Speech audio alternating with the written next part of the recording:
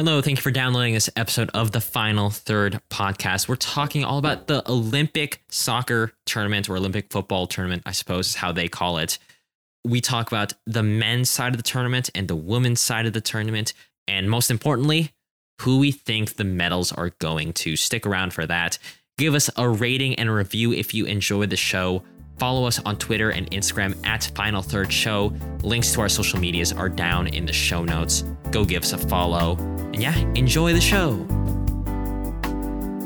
Hello and welcome to another deep dive episode of the Final Third. My name is Jack. I am a Chelsea fan, Atalanta fan, Minnesota United fan, French national team fan, and you know what? As a result of last week's deep dive, I'll even say it, a U.S. men's national team fan. Whoa. So there we go. And I'm joined here with AJ. Yeah, I'm AJ. I'm everyone's favorite Minnesota United, West Ham United, and U.S. national team fan.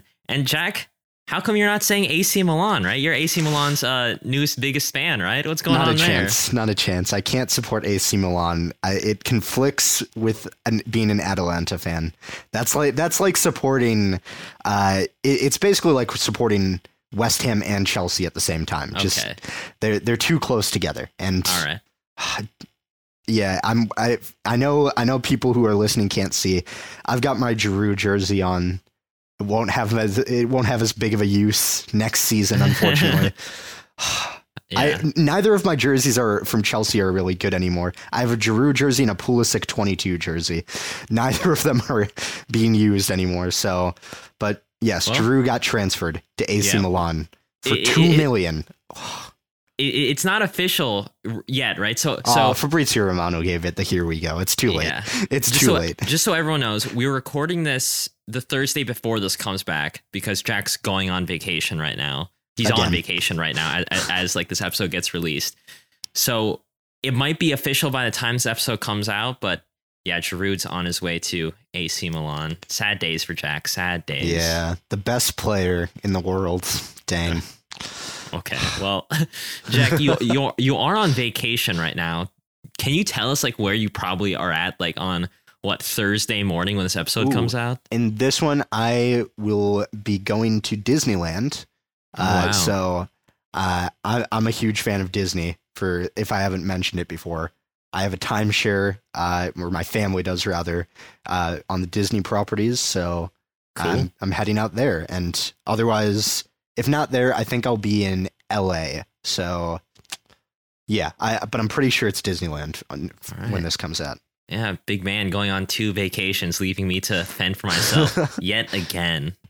But it's fine because we had a special guest for Monday's episode, so it's all good. Yeah, we had Reed on. That was a good time. That's in the future for us. I guess I really can't say much about that. A little bit of meta. But Jack, I miss doing these deep dive episodes with just you and I, like just going into like one specific topic.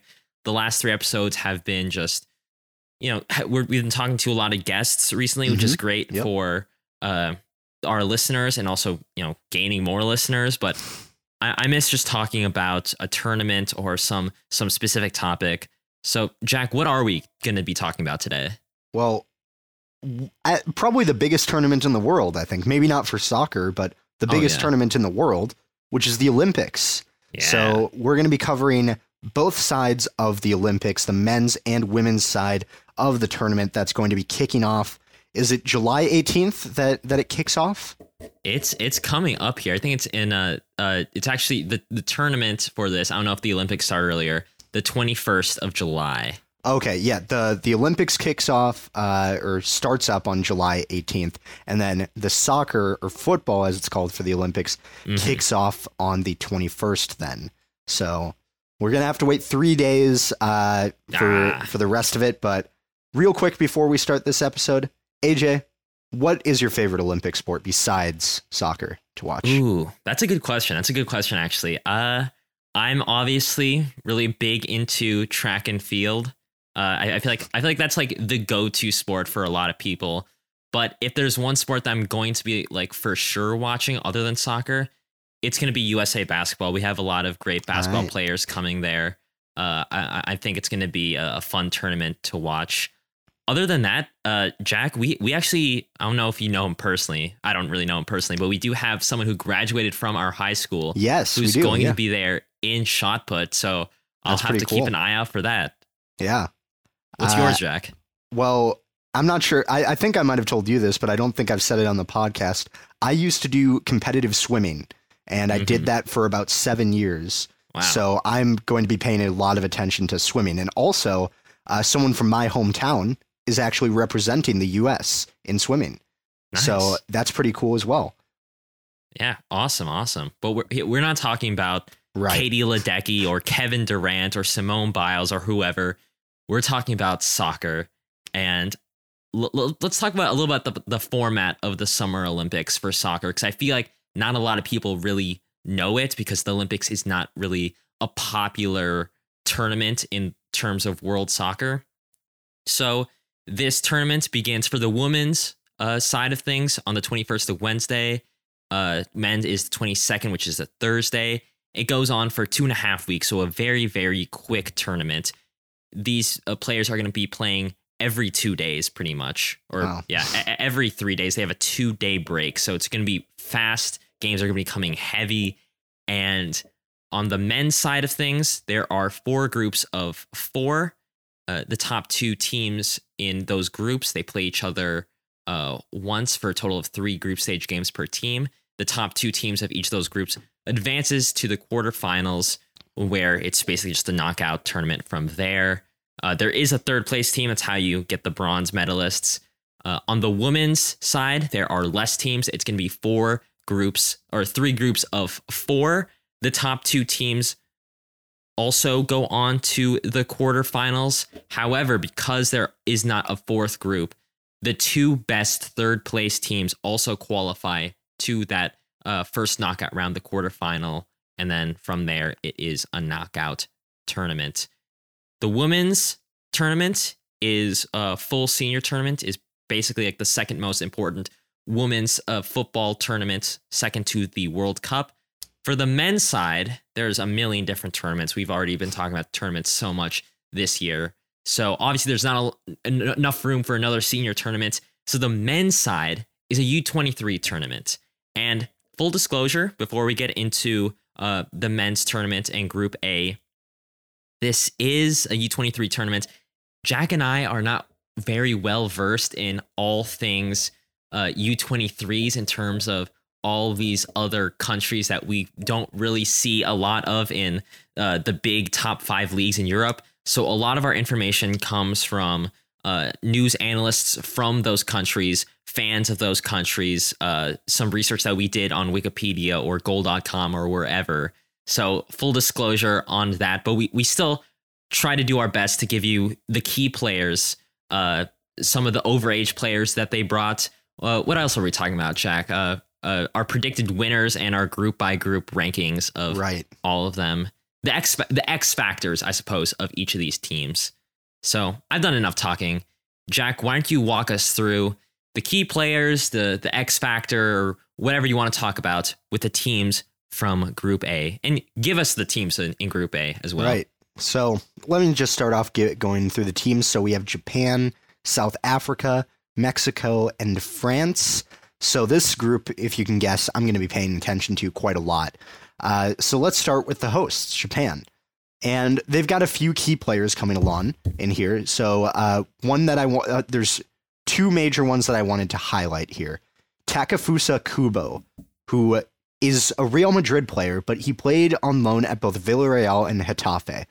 And he didn't score a lot, I'll admit that much. He only scored once for each team. He had 2 separate loan spells, and he only scored once for each of those teams, but he has been a pretty promising young talent. And one thing that I noticed when I watched Villarreal play a few games against Atletico Madrid, because I kind of like Atletico Madrid, he provides some pace. He provides a lot of pace, in fact, down either flank. He's good on either flank. He's better at the right flank, but he seems like a really promising young player that could potentially burn through some of these defenses. You know, maybe not France or Mexico, but South Africa for sure. Like he could get in behind, and he could be an X factor for Japan. Mhm. However, I also want to highlight the experience that Japan has at the back, and this comes with an overage player in Maya Yoshida, who was a very good center back for Sampdoria. They finished 9th in Serie A, and he's also going to be their captain this time around. He, like I said, he's an overage player, but he was excellent for Sampdoria. He made a ton of important blocks. He chipped in 2 goals as well. Very good. Very good work by him. But then their overage players that Japan have besides Maya Yoshida, they've got Hirokai Sakai, who's a right back from Red Diamonds in the Chinese Pro League, and Wataru Endo, who's a center mid for Stuttgart, who is also going to be a pretty good player for them, kind of controlling the play from the center of the field there. Then we move on to South Africa, and I don't have much to say about them because they actually haven't named an Olympic squad yet. But they did have a 78-man provisional list, which I did not go through every single player on there. But they did have a few good inclusions, and if they get released, they could be very solid. That includes Brighton's Percy Tau, who had a very good loan spell at Anderlecht this past season, and I'm going to butcher this, but Kego Galo Chauke of Southampton, who made his senior debut in the FA Cup this past season and made a decent enough account of himself. Maybe not perfect, but he did pretty well given that Southampton had a lot of injury problems this past season. And obviously I can't say much else because don't know any of their overage players, don't know their key players. Those are the 2 that I wanted to highlight though. And then Mexico, who, USMNT fans are not going to be happy about this because Mexico are very good in this. It looks to be in this Olympics. Some key players that I'm highlighting, I'm going to highlight 2. Luis Romo, who was really good for Cruz Azul this past season as they won the title for the first time in 24 years. Did I get that right? 24 years, is it? It's been a while. 24, 25, whatever. Yeah, it's been a long time. It's been a long time, yeah. And he chipped in 2 goals and 5 assists in 12 games. He has decent hold-up play. He's a good player and provides some good experience for them. He's also a center mid, so scoring isn't necessarily his goal, but assisting, very good. And then, of course, we have the Mexican Messi, as the media dubbed him, Diego Lainez. And while he hasn't scored a goal in 1,000 days for his club. But he did score against the U.S. in the Nations League final, and it was a pretty good goal. Yes, it was. It was a good goal. He scored a minute after coming on, I think. So he started off the summer very well, and I think he could do pretty well here as well. Again, very fast winger. That's a lot of what you see from a lot of these teams, really, and he could cause some damage if he can tap into his national team form and not his club form. Now, overage players, of course, everyone knows this. The first one, Guillermo Ochoa, Mexico's number 1 goalkeeper, has been for a long time. He played at the Olympics in 2004, I believe it was. So he's been around for a while. Mexico obviously opting for some experience between the sticks. Luis Romo is another overage player at center mid, and Henry Martin, who is a striker for Club America, was not very good this past season. He didn't score, so a little interesting inclusion there, but obviously just needing some experience there. Finally, then, in this group, we have France, and there's some key players here. Pierre Kalulu from Milan, who had a pretty good season for Milan, even though he got kicked out a little bit because Theo Hernandez is ahead of him. He scored 1 goal in 13 games at right back, though, which isn't too bad. And, coming second in the Serie A, not bad at all. And then we've got Randall Kolo Muani from Nantes, who scored 9 and assisted 8 for a struggling team in League On this past season, who I'd back to do pretty well. And finally, Anthony Kachi, I pronounced that wrong, was fantastic for Strasbourg as they barely stayed up and assisted 2 goals and kept 10 clean sheets in 31 games. Obviously, though, this France team is not as strong as it could be because the original squad had Eduardo Camavinga, Lucas Kakere, or Maxi Kakere, sorry. And then, it could have been a lot better, basically, is what I'm saying. But obviously, the clubs didn't want to release them. but this is still a solid enough squad that should do quite well. Overage players, we've got some really familiar faces here. Florian Thauvin, who's a right winger who recently transferred from Marseille to Tigres. His new teammate now, André-Pierre Gignac, who's a striker from Tigres, who had a very good run in the Club World Cup and the CONCACAF Champions League as they won it. So that's always a plus for them. And then Teji Savanier, who's a center mid from Montpellier, who is a very good center mid as well. I really like what I've seen of him. But after all that, the group ranking that I have here is first, can say bias, but France, I think they have a solid enough squad that should do enough to get through this.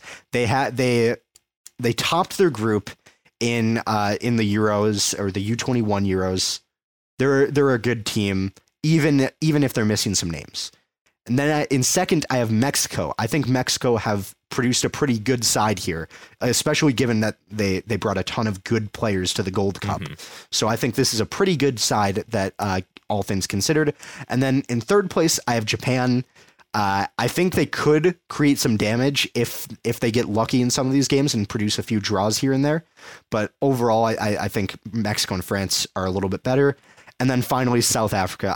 I put them in last because I don't know anything about them, really, which is unfortunate for them because maybe they're an amazing team, but I just don't have enough information to go off of. Yeah, the next Messi is actually going to be from South Africa, so I think you're selling them short a little bit. Dang. I don't know. Maybe, who knows? Maybe this Olympics does produce that. Who knows? Maybe, but I do doubt that. I also have the exact same rankings for Group A as you. All right. For France, if I'm being honest, their U21 team on paper seems to be better than the team that they're bringing here. I don't know if you agree with that, disagree with that. No, it's true. Yeah, this is definitely a weakened team from what they could be bringing. And honestly, if they had a team like what they brought to the U21 Euros, would you agree that they probably would be favorites to win this Olympics? Oh, absolutely. I mean, you'd have Dayot Upamecano in the back line. You'd have Mike Mignon in the goalkeeper position because he's 23. I could go on, and you could have Mbappe playing. You sure, could. Yeah, you could. Like, I mean, you could go absolutely crazy with this lineup. Odsonne Edouard, who's been fantastic for Celtic. I think a while ago I posted on Twitter like my dream lineup for the Olympics for France, and none of it happened. Yes. So that you take that as you will. I mean, like they produced a solid squad even without all of those big names. Mm-hmm. I still think they have enough to at least get out of the group. In what position that will be, one or two, I don't know, because we have in second place a good Mexico side. I'll also highlight Antuna and Sebastian Cordova as two potential attackers that can create some chances for them. It's a good squad, but whether they can compete on this level is a bit of a toss-up. Like Jack said, they took a lot of really good players to the Gold Cup, so we'll see. Japan, they're hosting the tournament, so don't think we should really underestimate that bit. But at the same time, there's not going to be a lot of fans in stadiums, if any. So I don't think there's any. I'm pretty sure they announced there's no spectators today. Yeah, so that's going to be very tough for Japan to get that home field advantage. But in the past Olympics, they haven't had a lot of European-based players. Now they do, so that's a huge improvement. So who knows what can happen there? Maybe they can sneak into second. South Africa, I got nothing to say about them other than I really hope to see some players there that really catch my attention. I'd love to see that. And with that, let's go on to Group B, which I'm covering. There is New Zealand, South Korea, Honduras, and Romania. So going in that order, let's go with New Zealand first. And let's be clear, I want New Zealand to win. I really do. They have Michael Boxall, Minnesota's second captain, Winston Reid, former West Ham Hammer of the Year, and Chris Wood, who is a pretty good Burnley striker. They are the overage players for this New Zealand side. However, they won't win this. They won't do well. I don't think they're even going to get out of this group, unfortunately. They've only qualified for 2 Olympic Games in the past, and they have yet to win a single game. And that's not to say that they won't win a game here, but that's kind of to say that historically, the player pool just hasn't been there. And even though it has progressed since then, it just isn't at the same level as any of these other teams. Yes, you have these cool overage players, as well as midfielders Clayton Lewis of Wellington Phoenix and Johnny Stensnes of Central Coast Mariners. But really, let's face it, you can imagine the player pool of New Zealand is going to be thinner than South Korea's, Honduras's, and even Romania's. So for that reason, spoiler alert, I have them last. But next up is South Korea. South Korea is a very good side. And any of the remaining 3 teams I have going up after New Zealand could be in any position in the top 3. They were the champions of the AFC U23 Asian Cup in 2020 and won the Asian Games in 2018. This squad has been and still is very good. Some of the key players that I noted are Lee Kang-in, who's a midfielder from Valencia, Lee Dong-jun, who's a striker for Ulsan Hyundai, has been doing pretty well for them. And probably the standout player who isn't an overage player for me is going to be Song Min-kyu, who is going to be their star striker and was the K-League's Young Player of the Year last year. So definitely keep an eye out for him.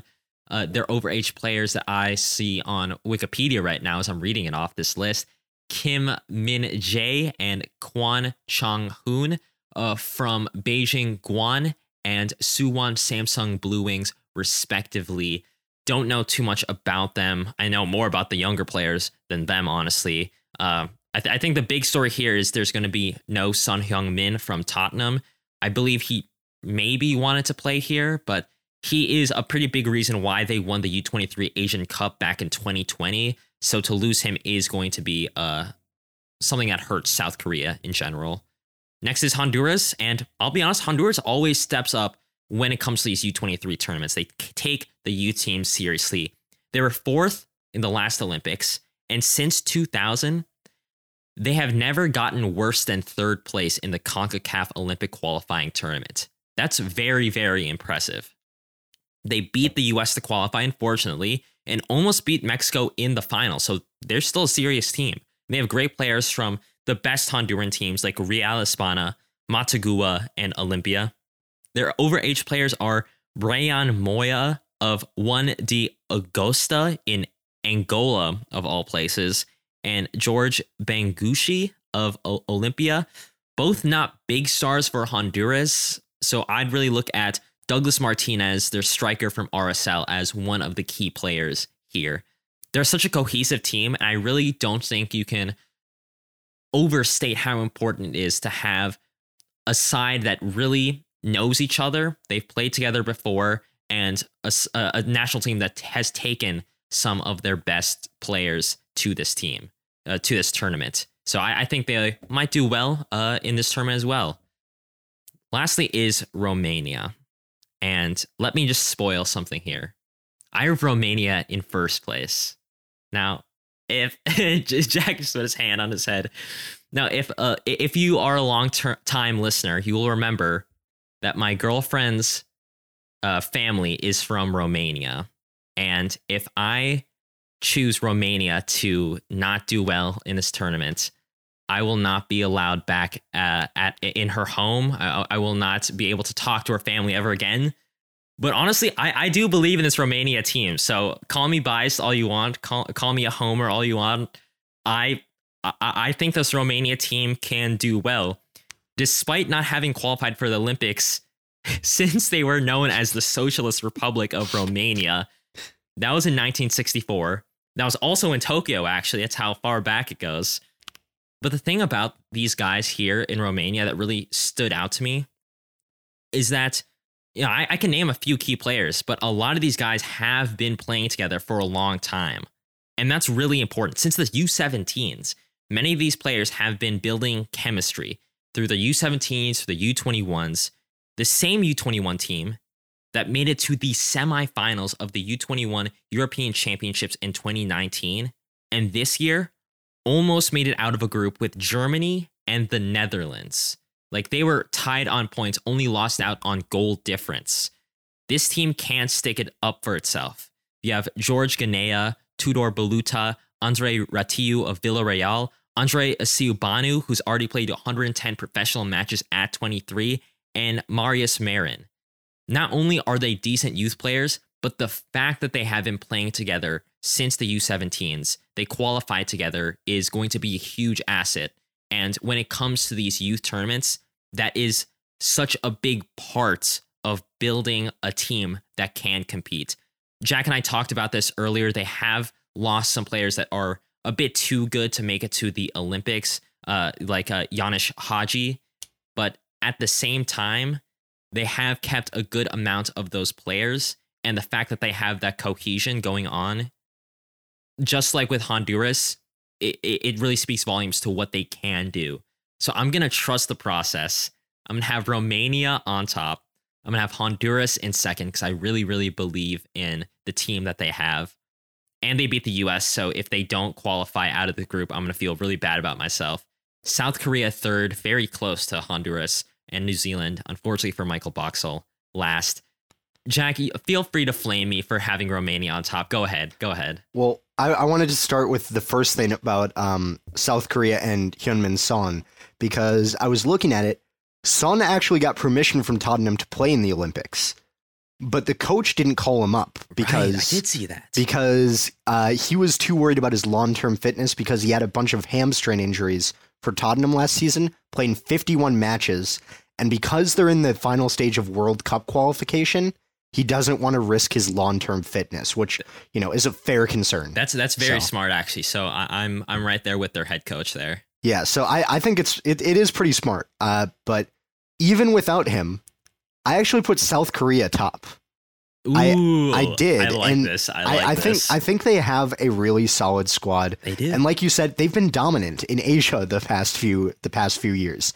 Sure, they're missing some players, but they've still been good.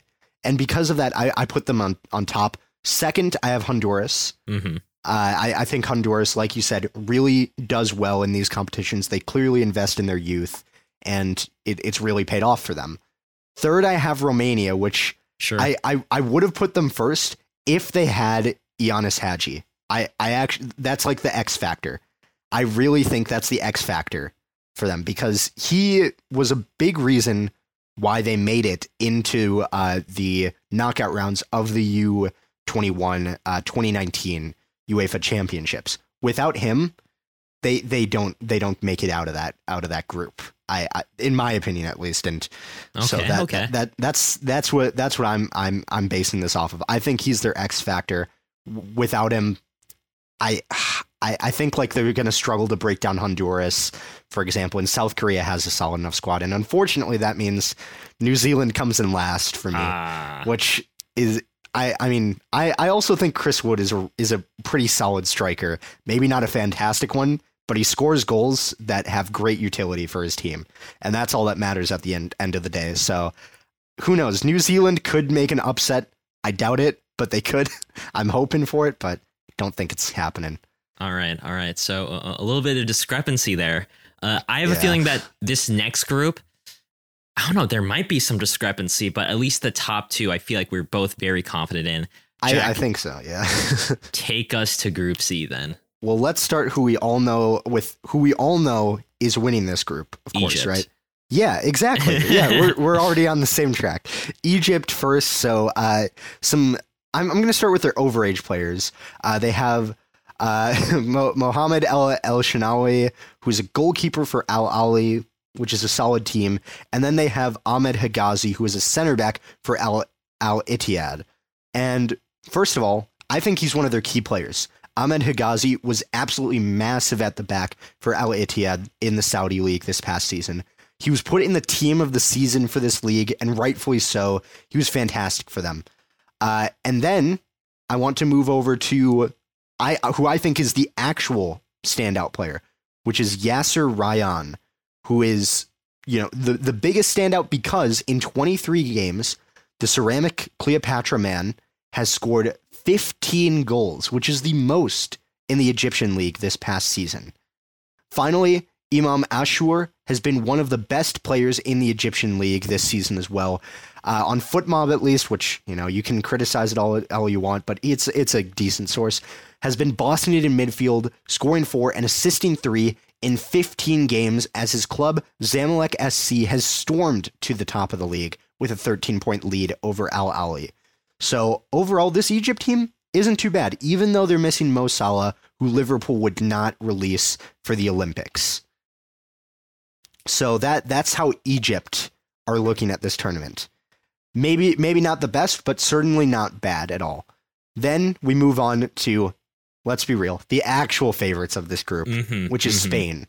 And they've got a ton of key players here. Unai Simon, who plays for Athletic Bilbao, Pau Torres for Villarreal, Pedri for Barcelona, Mikel Oyarzabal for Sociedad, all players in the Euros, as well as Eric Garcia, who's now playing for Barcelona, Oscar Mingueza, who played pretty well for Barcelona.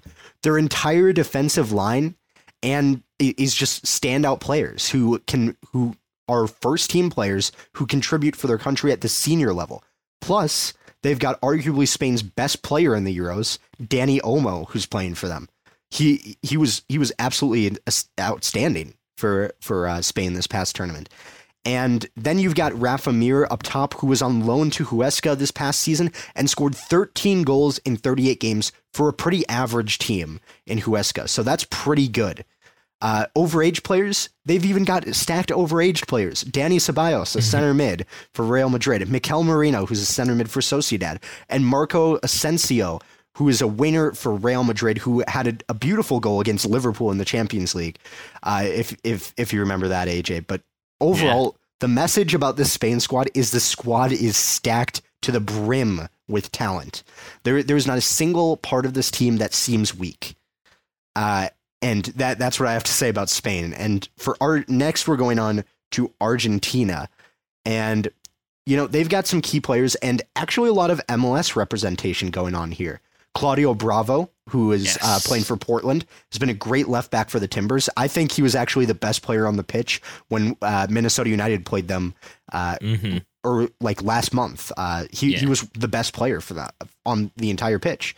He's created tons of chances from fullback. He loves to get forward, but he's not bad defensively either. So that's really good for Argentina, and they'll need it to keep players like Mikel Oyarzabal quiet from Spain.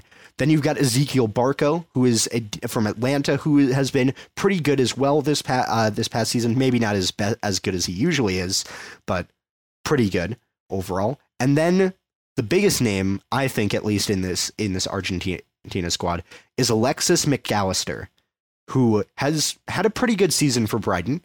He scored and assisted once in 13 games, which might not be the most outstanding numbers, but he creates a lot of key chances for the forwards to finish, averaging 1.2 chances created and 1.2 key passes per game. He creates those chances, and that's what this team is going to need to get past the likes of Spain.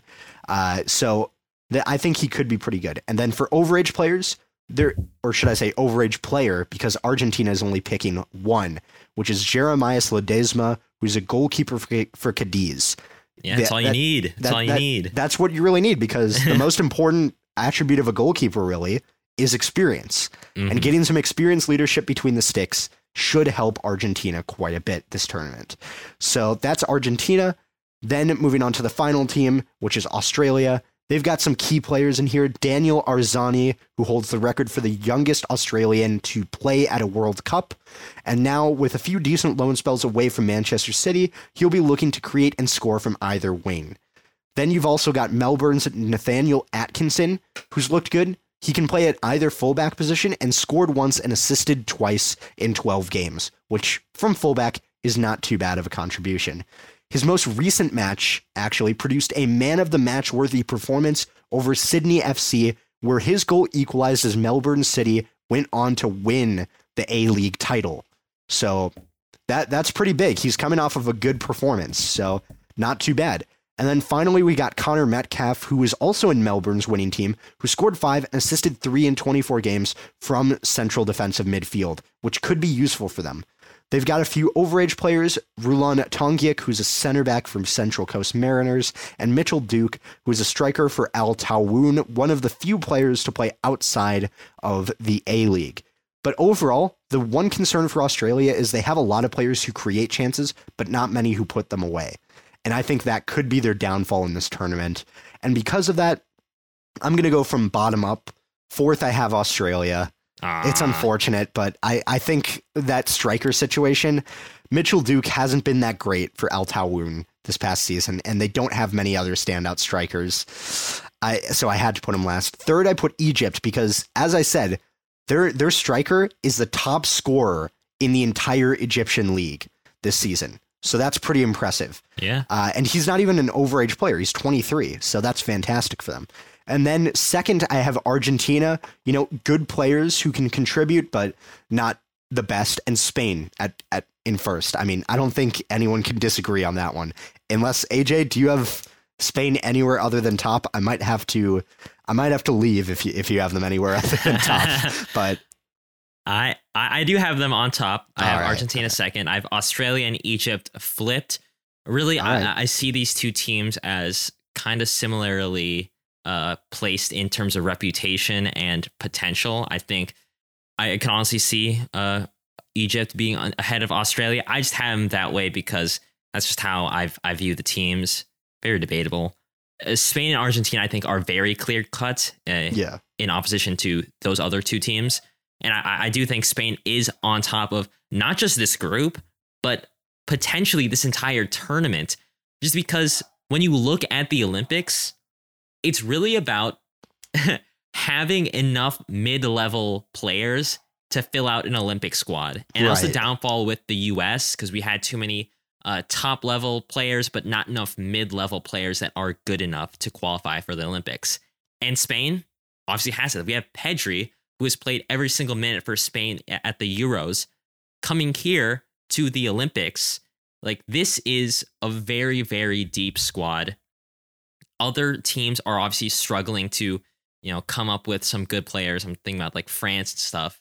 But the fact that Spain was able to call in this many players, that means that they are inherently ahead of the entire pack, I suppose.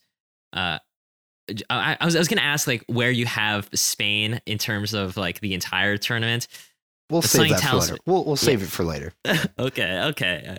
Let's see where they stack up in the last segment for the men's tournament, and let's go over the last group. And that last group has Brazil, Germany, Ivory Coast, and Saudi Arabia. So let's start off with from the bottom up, Saudi Arabia. If I'm being honest, and I love to be honest, I don't know anything about the Saudi Pro League. I was actually checking some of the AFC Champions League just to learn some more about the Middle Eastern side of football, and I learned that all of the players from this team all hail from the Saudi Pro League. So the fact that I don't know anything about that kind of hurts me. So I'm getting a lot of my information from some experts and analysts on Saudi football. Their three overage players are Salem Al-Dasari, Salman Al-Faraj, Yasser Al-Sharani, and these three players, from what I hear, are the three best Saudi players right now. So to have them on this team shows that Saudi Arabia are taking this tournament seriously, trying to get a medal, and that this is a great opportunity for those three players to show what the Saudi Pro League is all about. Other key players that I highlighted through my my very brief watching of some highlights are Abdu Rahman Garib, who is a winger for Al Ali, who's been a key part for their team and has actually featured for the senior national team before, and Abdullah Al-Hamdan of Al Hilal, who plays as a forward and will hopefully bag some goals for the team. I think he was highlighted as one of the best young players to be part of the Saudi Pro League. So to see those two players on this team, obviously, I mean, when you're only picking from the Saudi Pro League, I suppose that you're going to get some good young players, but that bodes well for this team. So it's a good team, but they don't really have too much on the other teams in terms of talent. So I would have them on the bottom half of this group. They have not qualified since 1996, but the team did get runners up to the U23 Asian Cup, narrowly losing to a very good South Korean side aforementioned. Next is Ivory Coast. And I was honestly very surprised to see how much talent is on this Ivory Coast side. How many players are playing in the European leagues.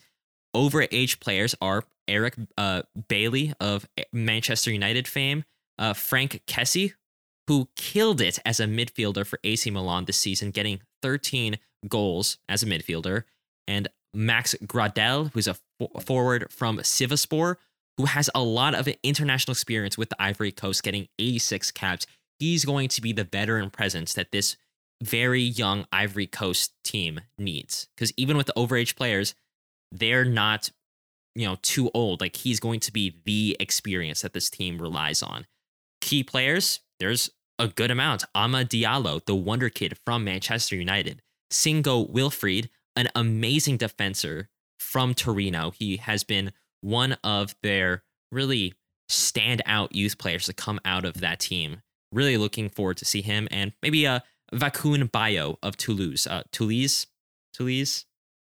I think Toulouse. Toulouse? Okay, I was right the first time, whatever. Those three players, I think, are going to be the ones to watch. A lot of strong players on paper. Yes, they don't have a great history at the Summer Olympics, having not qualified since 2008.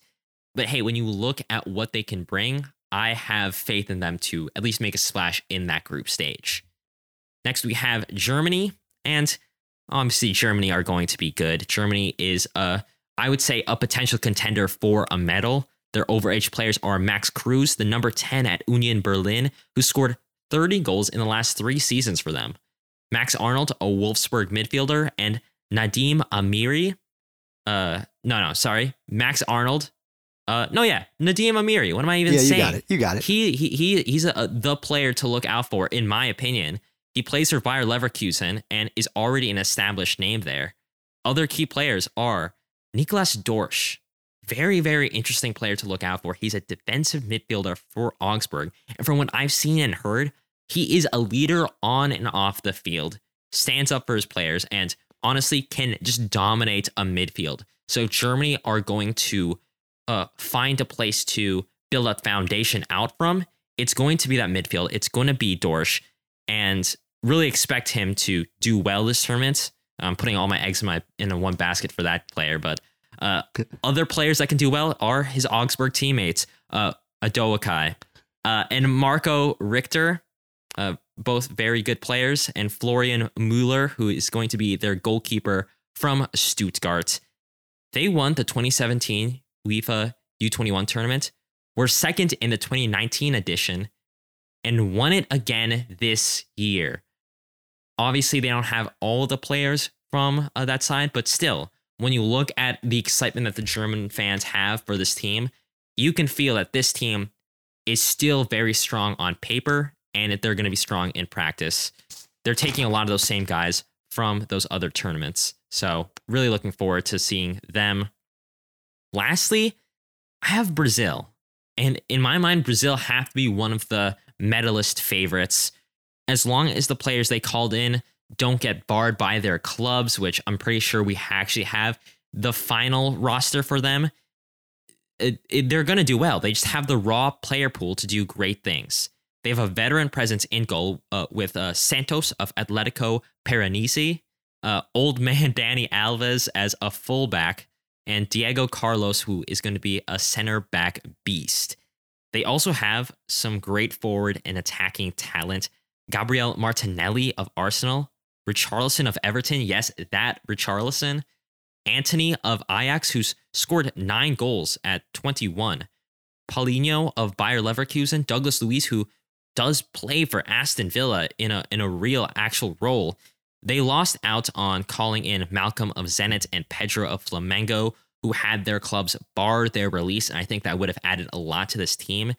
And unfortunately for Brazil and Arsenal fans, Gabriel had to leave because of an injury, so they're going to miss him. I think that's a really big hit for their squad. But even despite that, this is still a very strong squad made up of already established names. And when you're looking at youth tournaments, to have a lot of players that are established, know their roles on the team, have played professional minutes at a high level, that is huge. They are names that have played with each other at the U23 level in the past 2 years when they qualified in 2019. They got second place in the CONMEBOL pre-Olympic tournament, and they won the last Olympics. Obviously, they had Neymar back then, but still, like, this team, no matter who they bring up for the U23s, can do well. So, therefore, my ordering for this group, the final group for the men's tournament, Brazil 1, Germany 2, Ivory Coast 3, Saudi Arabia 4. If Ivory Coast were maybe in Group B, I would definitely have them higher. It's just the fact that Brazil and Germany with the squads they're bringing, it's just too much. I'm so sorry, Ivory Coast. I really, really hope you can pull off an upset. That would be amazing. Jack, do you have the same ranking as me, or do you have, I don't know, Saudi Arabia at first?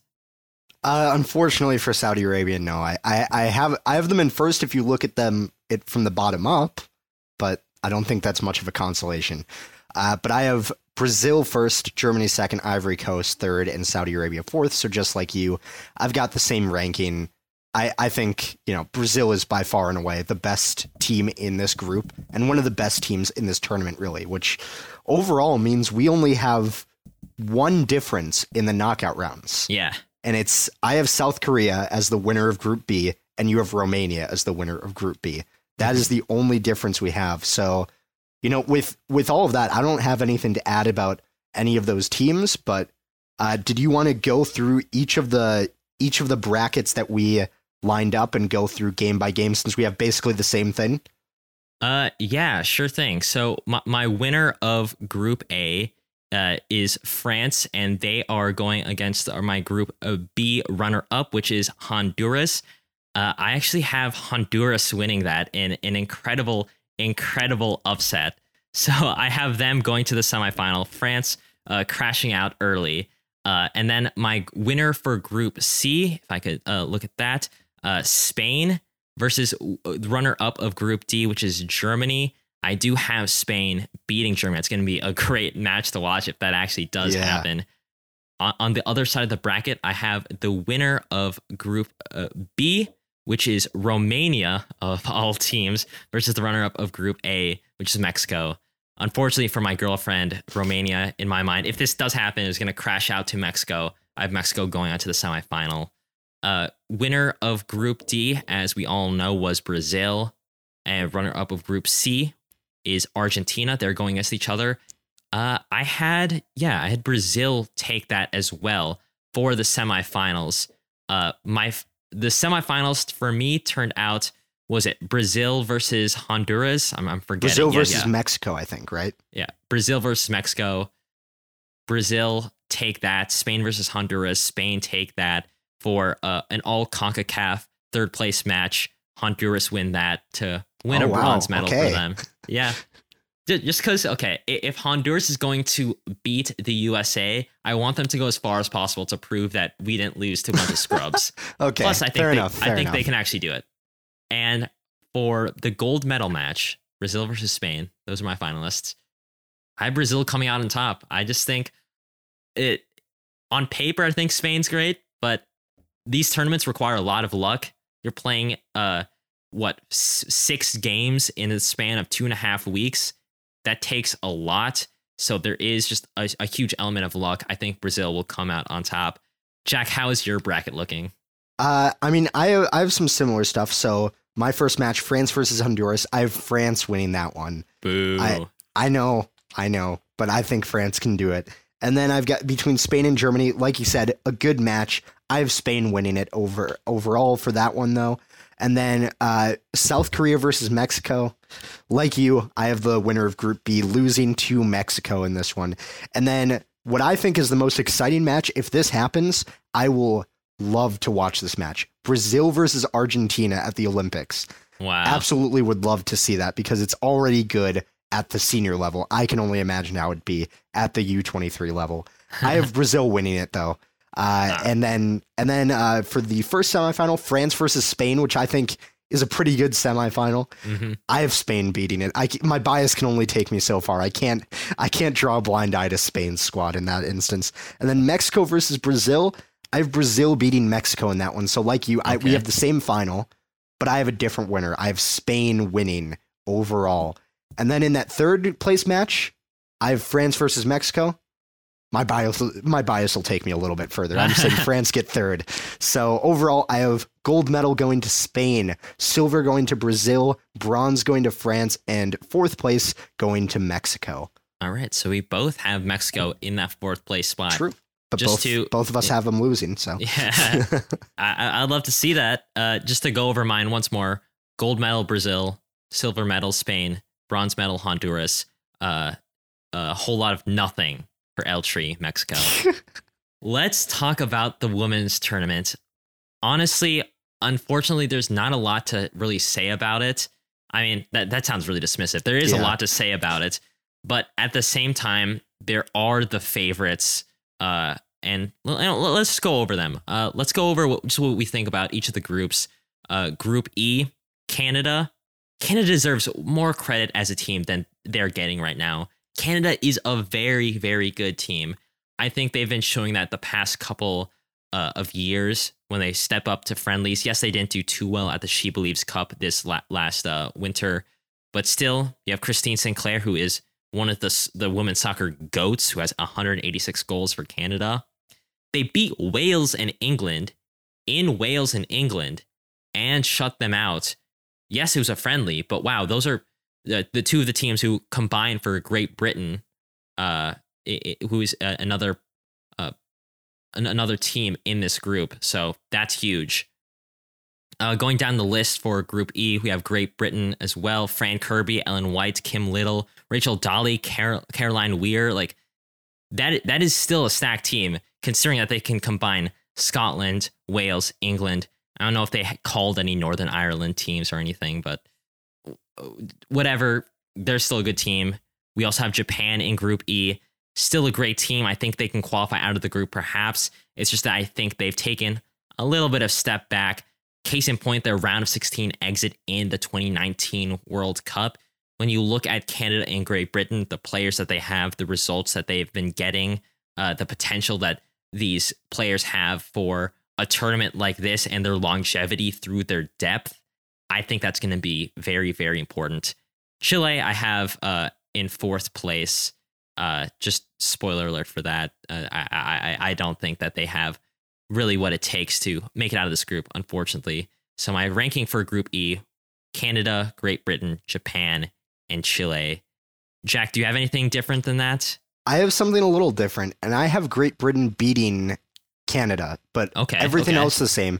I have Great Britain coming out on top of Canada, and the reason why is, a lot of the players who play for Great Britain are coming off of absolutely fantastic seasons for their clubs. Sophie Ingle, who played for Chelsea, was fantastic. Fran Kirby, of course, was amazing for Chelsea this past season. You've just got so much talent in this one team combined.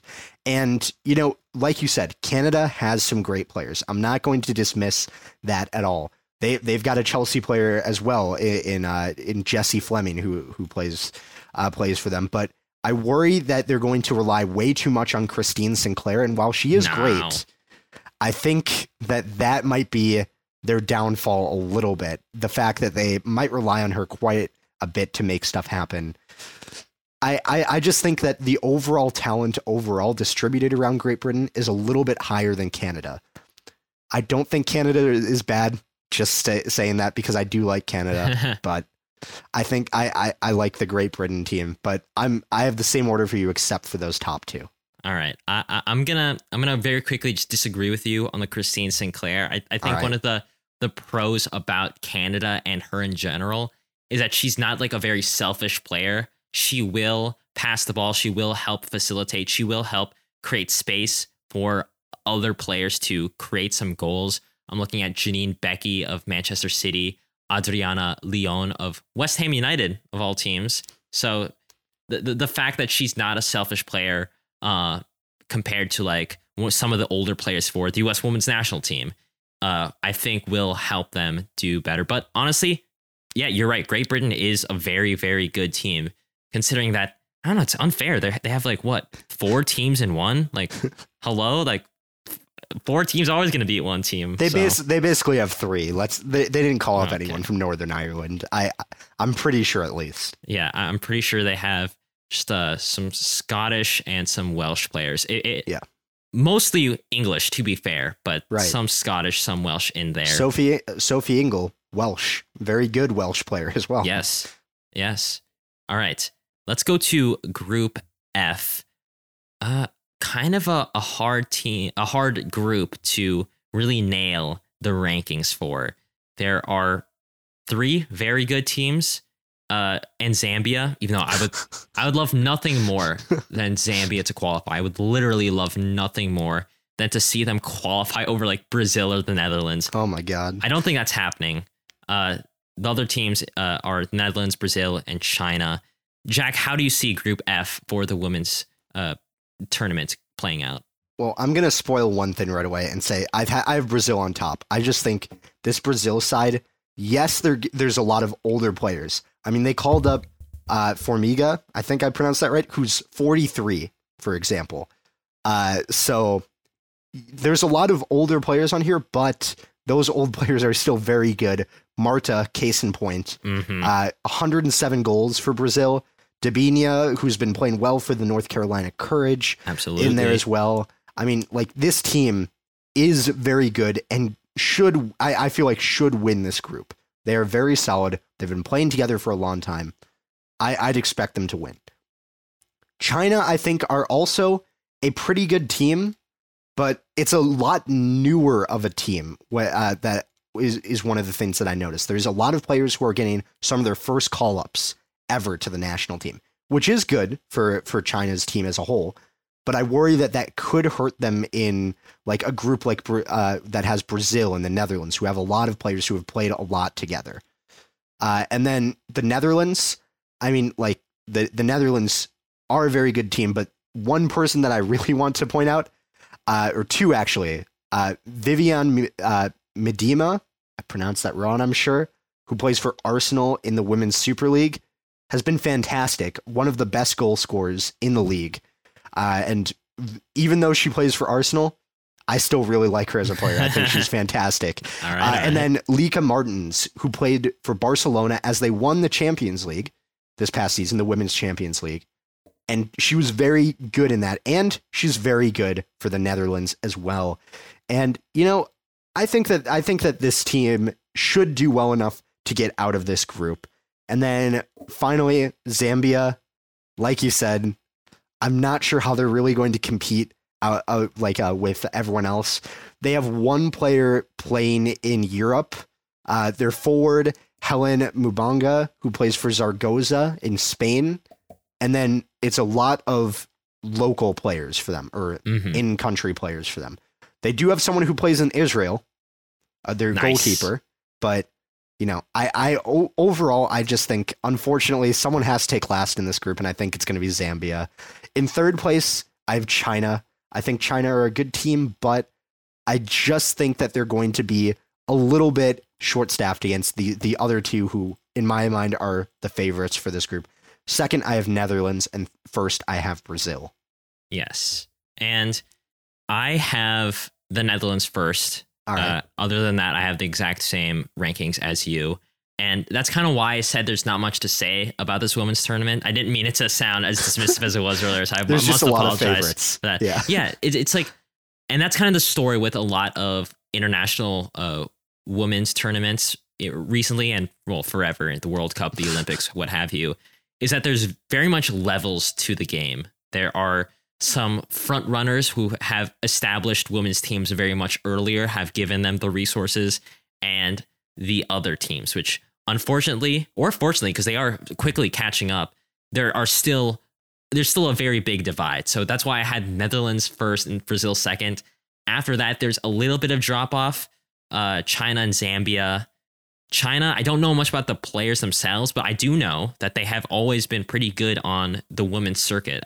They are one of those countries that, despite not having a very strong men's side, has an established women's side, has had the resources put in there relatively well compared to some other countries.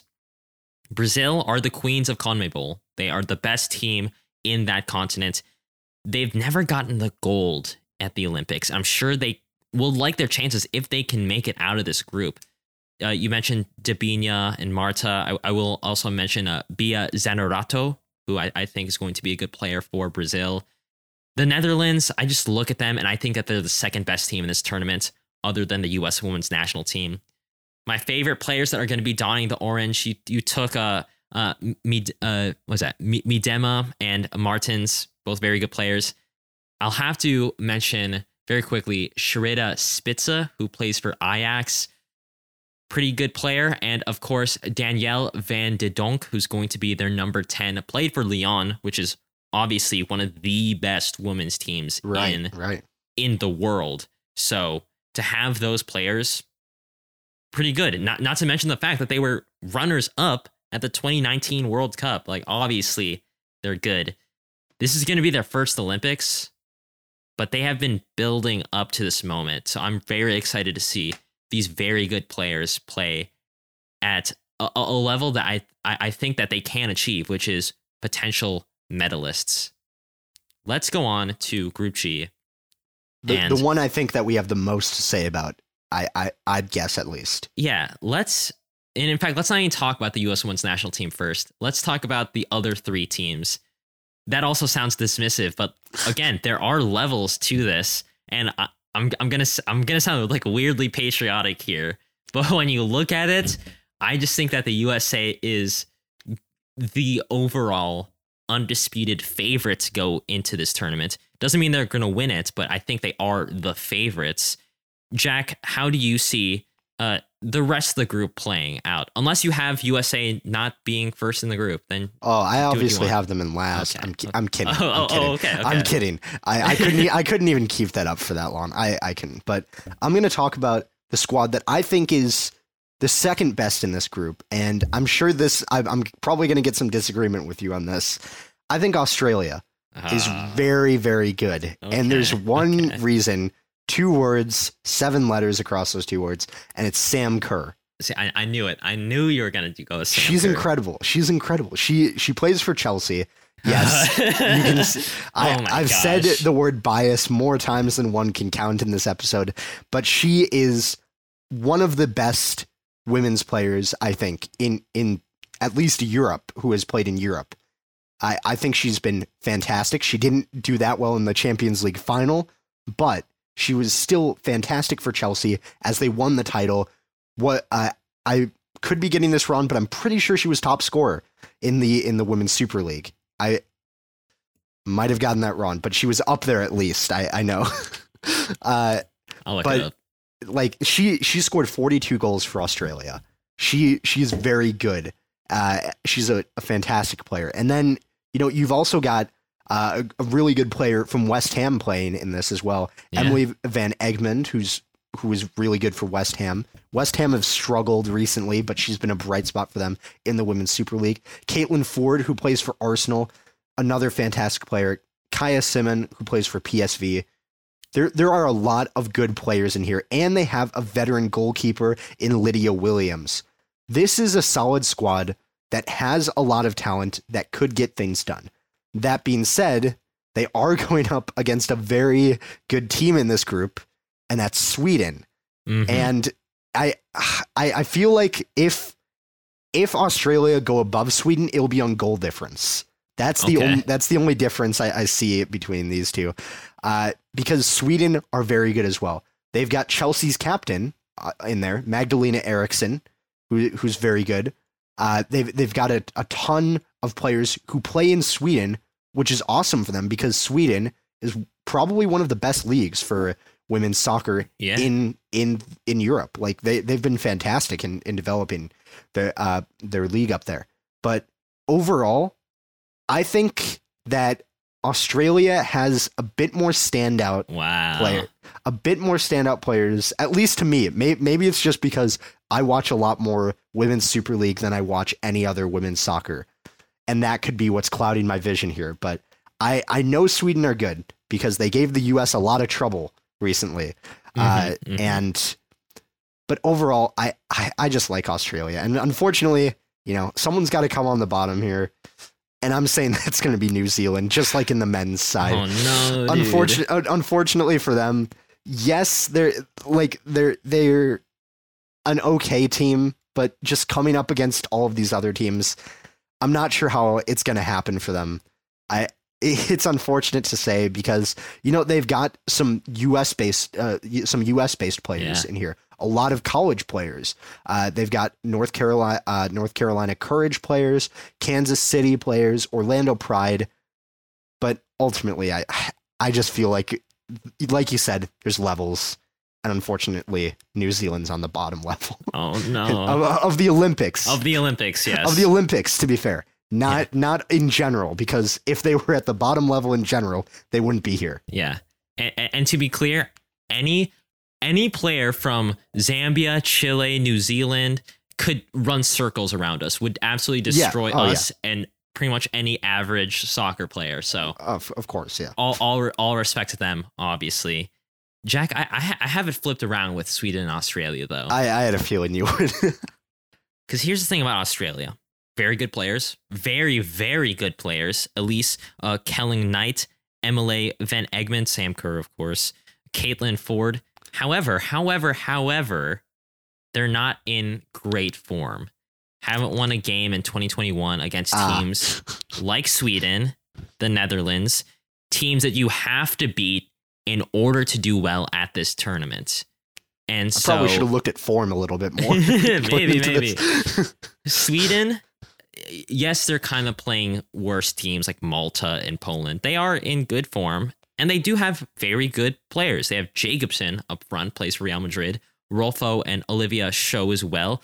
A lot of players that play for, like you said, very good teams for Sweden.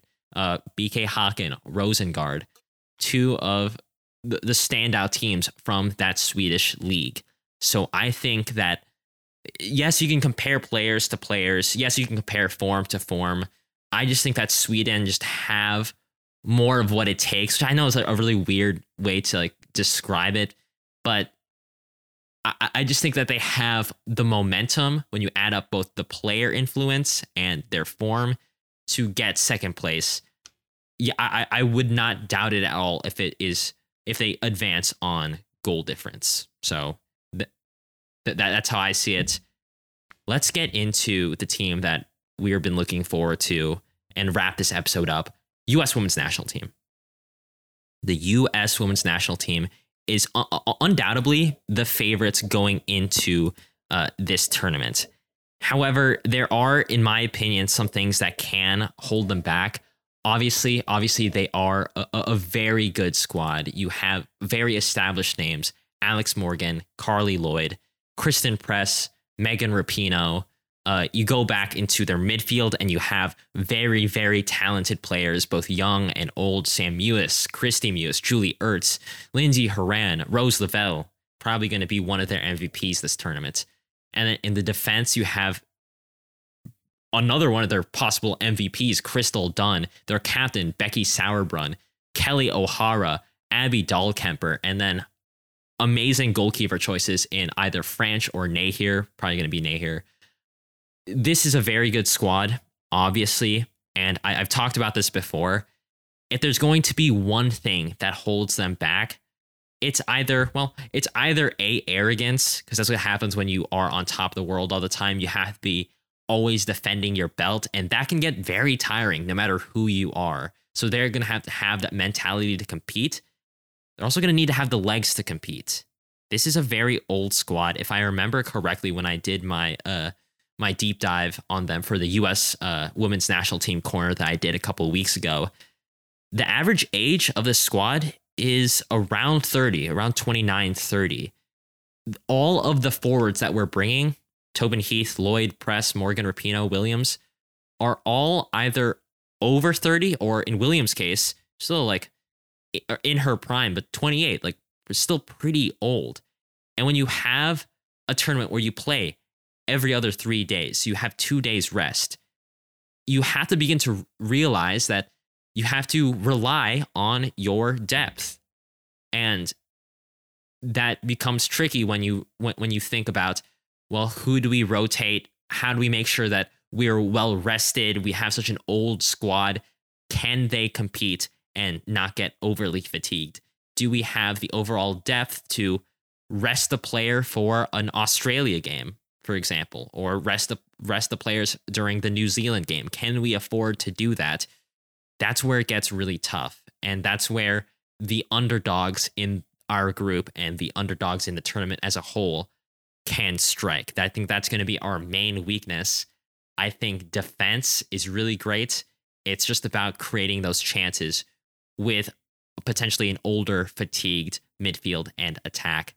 Jack, how do you see the U.S. women's national team's chances, and how do you think they stack up? Well, I think that they are one of the best teams in the tournament, like you said. I mean, sure, arrogance can come into play. I know this as a French national team fan. Yeah, I know how that happens. But overall, like these players, they've been playing together for like ever. It feels like chemistry is insane. Yeah, and I think because of that, they should do pretty well. And you know what, I'm gonna spoil the ending a little bit. I have them as my predicted winner of the entire tournament. I really think that this team is good enough to win, and they should win. I mean, if they don't, it'll probably come down to like a moment of arrogance or selfishness. Honestly, that's what it will come down to. But on paper, this is the best team. All right. Well, let's talk about our medalists. Did you want to go through the bracket? It does get a little bit confusing with the third place. It always does. But do you want to go through the bracket at all? I mean, we have a lot of differences in it, but if you want to, I'm down to do it as well. All right. Well, I actually, in that case, let's just go over our medalists. All right. Figuring out the math, well, it's not even math. It's just like you have to have like the mental capacity to understand the third place teams. And since we have such a big difference, it's going to, I feel like, look pretty different with Group F and Group E. Jack, who are your medalists? We know the gold. Yep. Who is silver? Who is bronze? Well, so I'm going to say one side of my bracket because I had Brazil versus Netherlands for the semifinal on one side. And you'll remember that I ranked Brazil above the Netherlands. The only reason I did that, though, was on goal difference. I actually think they're going to draw each other in the group stage. And I think if it came down to penalties, I'd back Netherlands to win it. Okay. And because of that, I have Netherlands in the final facing off against the U.S., a repeat of the 2019 World Cup.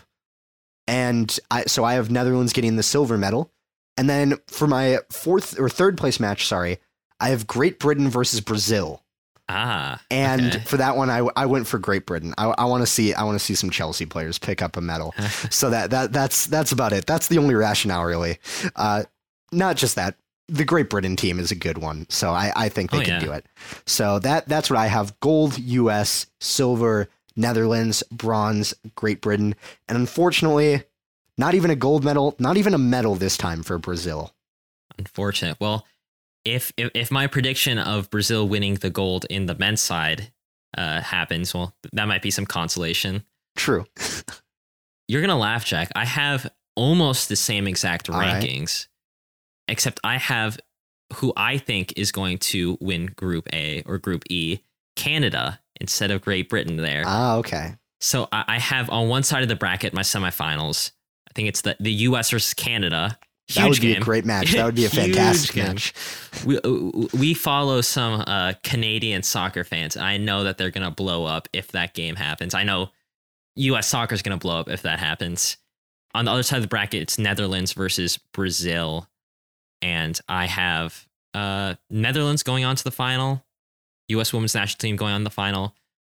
U.S. women's national team wins the gold. Netherlands, silver medal. Canada, bronze medal. And Brazil, fortunately, gets nothing. But Jack, and now that I'm thinking about it, since you have Netherlands and Brazil on one side of the bracket, does that mean Great Britain and the USA are going to face each other in the semifinal?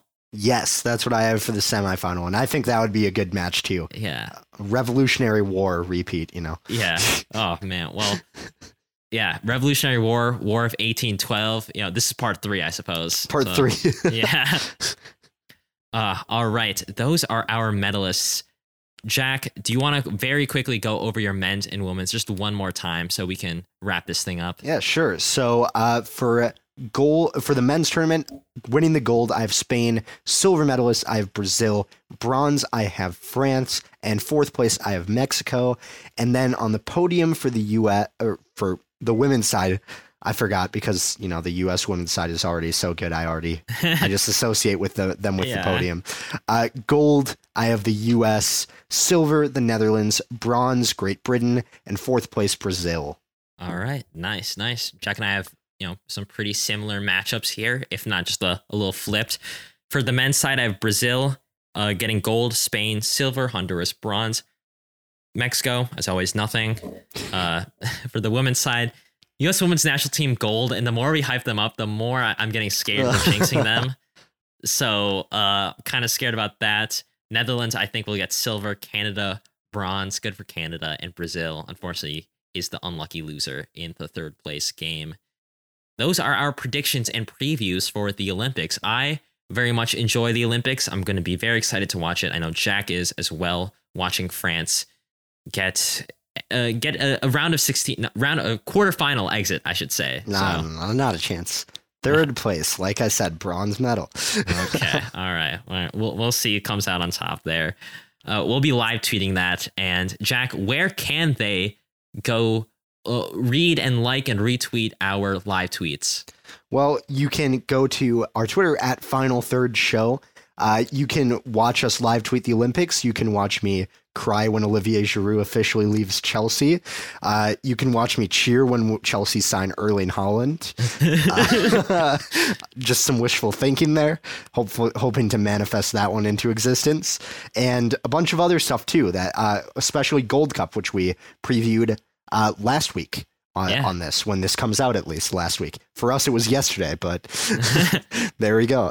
So make sure to follow us on Twitter, give us some likes, interact with us on there. It will be a good time. Yeah. Instagram is the same name, at Final Third Show. Haven't really been posting on that, but if we ever do, go follow us there. And we have been getting some great listenership in the past couple of episodes. Thanks in large part to our guest, and thanks in large part, obviously, to you guys who are listening. Thank you so much for doing that. If you made it this far, I think we earned a rating and a review. So Apple Podcasts, Spotify, wherever, go give us a follow, give us a review. We'll appreciate it so much. As always, tell a friend about the show as well. That always helps. Tell your dad even about the show. I'm sure he's going to be watching the Olympics. I feel like all dads do. So go tell him to watch some soccer and come to us for some Olympic soccer previews. And with that, we'll see you guys next Monday. And I believe Jack is going to be with us live. Yeah. So we won't have a special guest. And we'll see you guys same time, same place next Thursday for our deep dive episode. See ya. Bye for now.